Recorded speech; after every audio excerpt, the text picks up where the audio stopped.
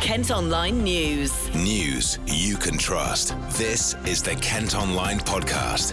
Nicola Everett. It's Wednesday, November the 11th, Armistice Day, and coming up in today's podcast, we're going to hear the incredible story of a World War II pilot who's been remembered 80 years after his death in the Battle of Britain. But first today, a woman who spent the past 4 years living in a van in Thanet says she's been left with no access to fresh water.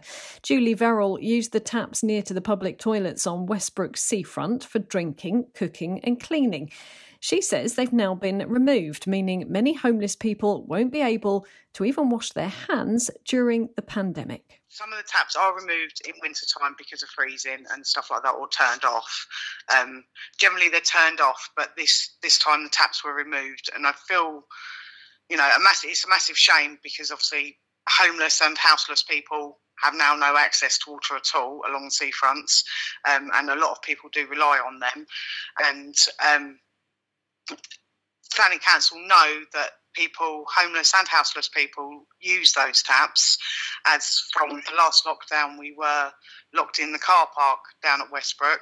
The reason saying we were staying still was because of COVID and the government saying we needed to stay still. And obviously with the washing we needed quick access to water, so we stayed down in the car park in Westbrook. So Thanet Council and the welfare team are well aware that people use those taps, and I just find it a bit of a disgrace that the taps have been not turned off, the taps have been taken away to stop people accessing water. Do you say, because I think you said before, because obviously you've been living out of your van for about 4 years, so you kind of were well versed in the area and that way of life. And am I right in thinking that the Westbrook taps are normally just left there for the winter so you can still access them? Yeah, the Westbrook taps have always been left, well, I say always, have been in the last 4 years been left on in the winter. That's generally where we go and get our waters, and a lot of other people do get their water there as well. Okay. Yeah, it's a massive shame. So it leaves limited areas, especially at the time, the crisis as it is, and we're in lockdown. We are now not allowed to go and visit family members, which is where we normally fill water, and a lot of other people do as well. A lot of people use it as a stop, to fill your waters, but you are no longer allowed to go to your family members to fill your waters. So we were a bit of a loss as to how we're meant to do that. Obviously, people will say, why don't you go to Tesco's and buy your water? And yeah, that's absolutely fine, feasible for drinking, you can do that. But when you're wanting to do, wash your clothes and wash your body, you need a bit more than a bottle of water. It takes me 20 litres to do a load of washing and 10 litres to rinse. And I don't know, you just tend to learn the value of water when you carry every single drop. So it's not like we're being wasteful or leaving taps on or anything like that. It's, just human need, especially at this crisis, to get water and get clean. Well, Thanet Council have told the Kent Online podcast the coastal water supplies are normally turned off during the winter before being turned back on again. The taps have also been removed to prevent frost damage, but they will be reinstalled at the end of the winter season. Elsewhere, 2 Kent MPs are calling on the government to ban any further coronavirus lockdowns. South Thanet's Craig McKinley and Sittingbourne and Sheppey's Gordon Henderson are among members of the new COVID recovery group. It's made up of more than 30 Conservative backbenchers. They want more analysis of the economic damage being done and to challenge the scientific advice. 4 people have been fined nearly £1,000 between them for breaching COVID-19 restrictions in a Kent village. Police say they were called to investigate claims of poaching on land in Lenham. Besides seizing catapults and ball bearings from 2 vehicles, they discovered the 4 people were all from different households. A Kent secondary school is going to be closed for almost 2 weeks following cases of COVID-19. Dartford Science and Technology College has confirmed a child in year 8 and 9 has tested positive for the virus. 149 pupils and 5 members of staff have been told to self-isolate. And a Sevenoaks restaurant owner who'd been fined for staying open past the 10 p.m. coronavirus curfew has thanked whoever donated the money to pay it. Yahi Ahad, who runs the Rajbari Indian, claims he found it difficult to persuade people to leave on the night before lockdown. When he turned up at work the next day, he found an envelope containing £500 to cover the penalty. As he'd already paid it, he's given the money to the NHS. Kent Online News. The courts heard a young German student who suffered life-changing injuries after being attacked in Canterbury was likely to have been beaten with bricks. 18-year-old Daniel Ezerdine had to have surgery to remove part of his brain after it happened in Rose Lane in June last year while he was on a graduation trip. 2 teenagers who are aged 17 and 18 have gone on trial and both deny wounding with intent.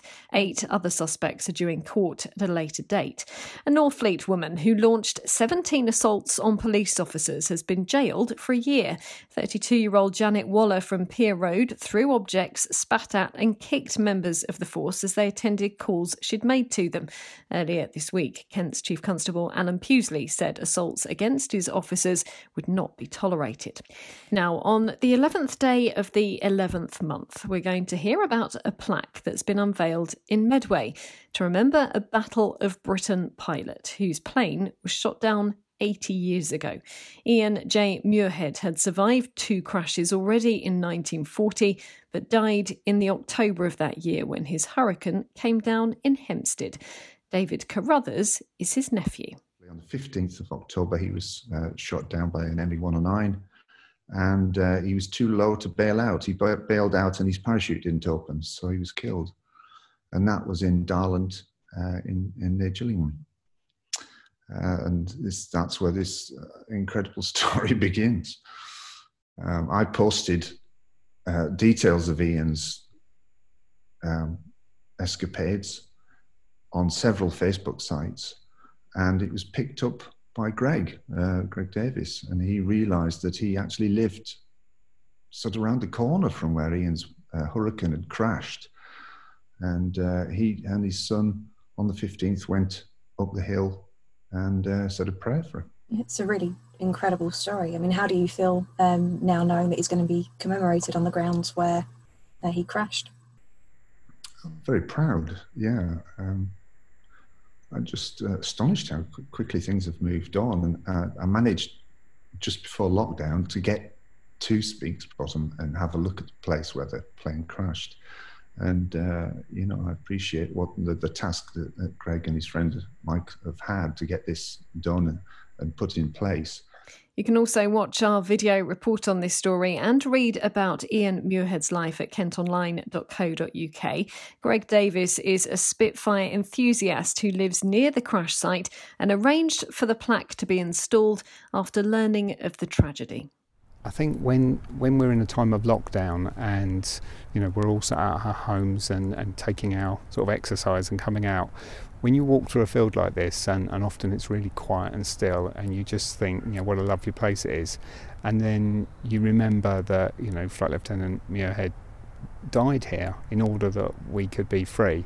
It really makes you think. You feel humble that people have had to make the ultimate sacrifice in order that we have the freedoms that we have, and the sacrifices that we have to make now are really inconveniences compared with the sacrifice of the pilots.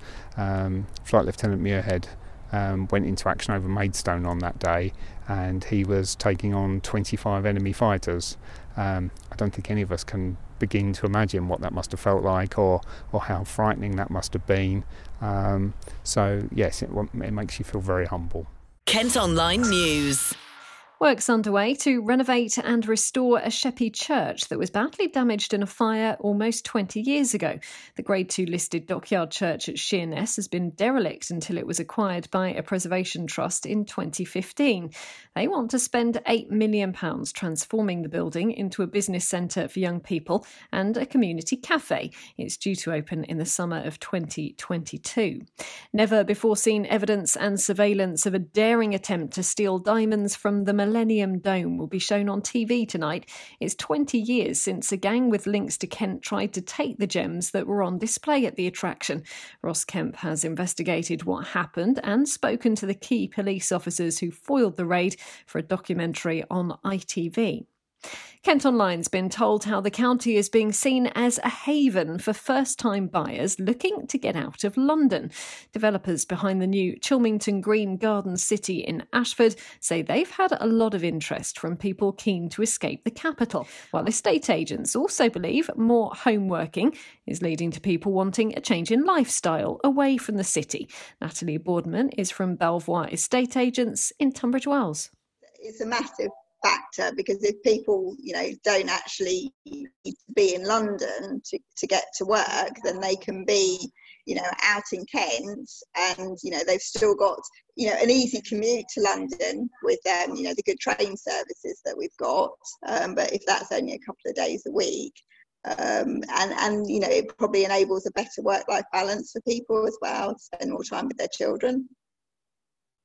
And do you expect that trend to continue? Yes, I think so. What we have seen is quite a lot of people coming out maybe to rent initially. So they may be renting out their place in London and looking for a rental in the area as a way of, testing it out. Does it work? Does it work for our family before they buy? So I think, a lot of those people will be buying into 2021 for sure. Do you think there might be a sense of a competition with people who are already here, who are looking to buy for the first time, people moving out, from their parents' homes, for example, and might think that, there might not be as much available for them here in Kent because other people are coming from outside of the county? I wouldn't say that I've actually seen that, but, it is a good point. Definitely, our buyers are very much a mix of local people who, are maybe, getting on the ladder for the first time, and people coming down from London. And it's true, of course, that you can get a lot more for your money. So if you've got London salaries, then, but, for me, I would say that just means that they're, looking at different properties, really. We had one family come down, they're living in a small 1-bedroom flat in London, and they were looking at a 4-bedroom house, and, financially it's comparable, which is a bit crazy. And one of Kent's oldest pubs has been demolished despite a series of complaints. The Orb on Ramsgate Road in Margate was built back in 1498 and closed in 2017. It's been knocked down to make way for a dozen flats and 2 masonettes. Campaigners had tried to stop it. Kent Online Sport. Sad news from the world of cricket to start off sport today, and former Kent player Graham Cowdrey has died at the age of 56 after a short illness. The batsman made his county debut in 1984 and scored more than 14,000 runs during his 14 years with the club. His close friend and former teammate Matthew Fleming has described him as brilliant, generous, funny and a game changer. And in football, Gillingham are through to the next round of the EFL Trophy. They drew 1-1 at Priestfield last night with Arsenal's under-21s, who then earned a bonus point after winning a penalty shootout. Crawley beat Ipswich in the other Group J tie, and that meant the Gills went through as runners-up. Here's assistant manager Paul Rayner. I thought it was an excellent performance against an excellent Arsenal team. I thought they've got some fantastic individual players, but I thought we were always in the game. I thought we created opportunities. I thought we controlled their possession. They didn't really hurt us too much. It was a mistake for their goal, which I'm sure we can do a lot better. But 2 young players that will mature and learn from that mistake. But I thought on the whole, for 90 minutes, I thought we were the better team. I thought we were always a threat, and as I say, just disappointed to lose in a penalty shootout, which can happen. That was the team talk, put some positive thoughts in the manager's mind, and I thought they all did. We've not got a massive squad, so everybody's got to be ready when they're called upon. And they'll all be called upon in the next few weeks. We said to the guys, the Woking game and tonight we'd utilise the whole of the squad. Everybody that's been available has played in the 2 games. So as I say, great game time, good individual performances, so a real plus. And the Gills get a bit of a break now as their game this weekend has been postponed. They're next back in action on November the 21st against Charlton. Well, that's it for today. Thanks for listening, but you can also now subscribe to the IM News app. That will give you access to all KM Group newspapers from across the county. To do it, head to ilifmediasubs.co.uk. News you can trust. This is the Kent Online Podcast.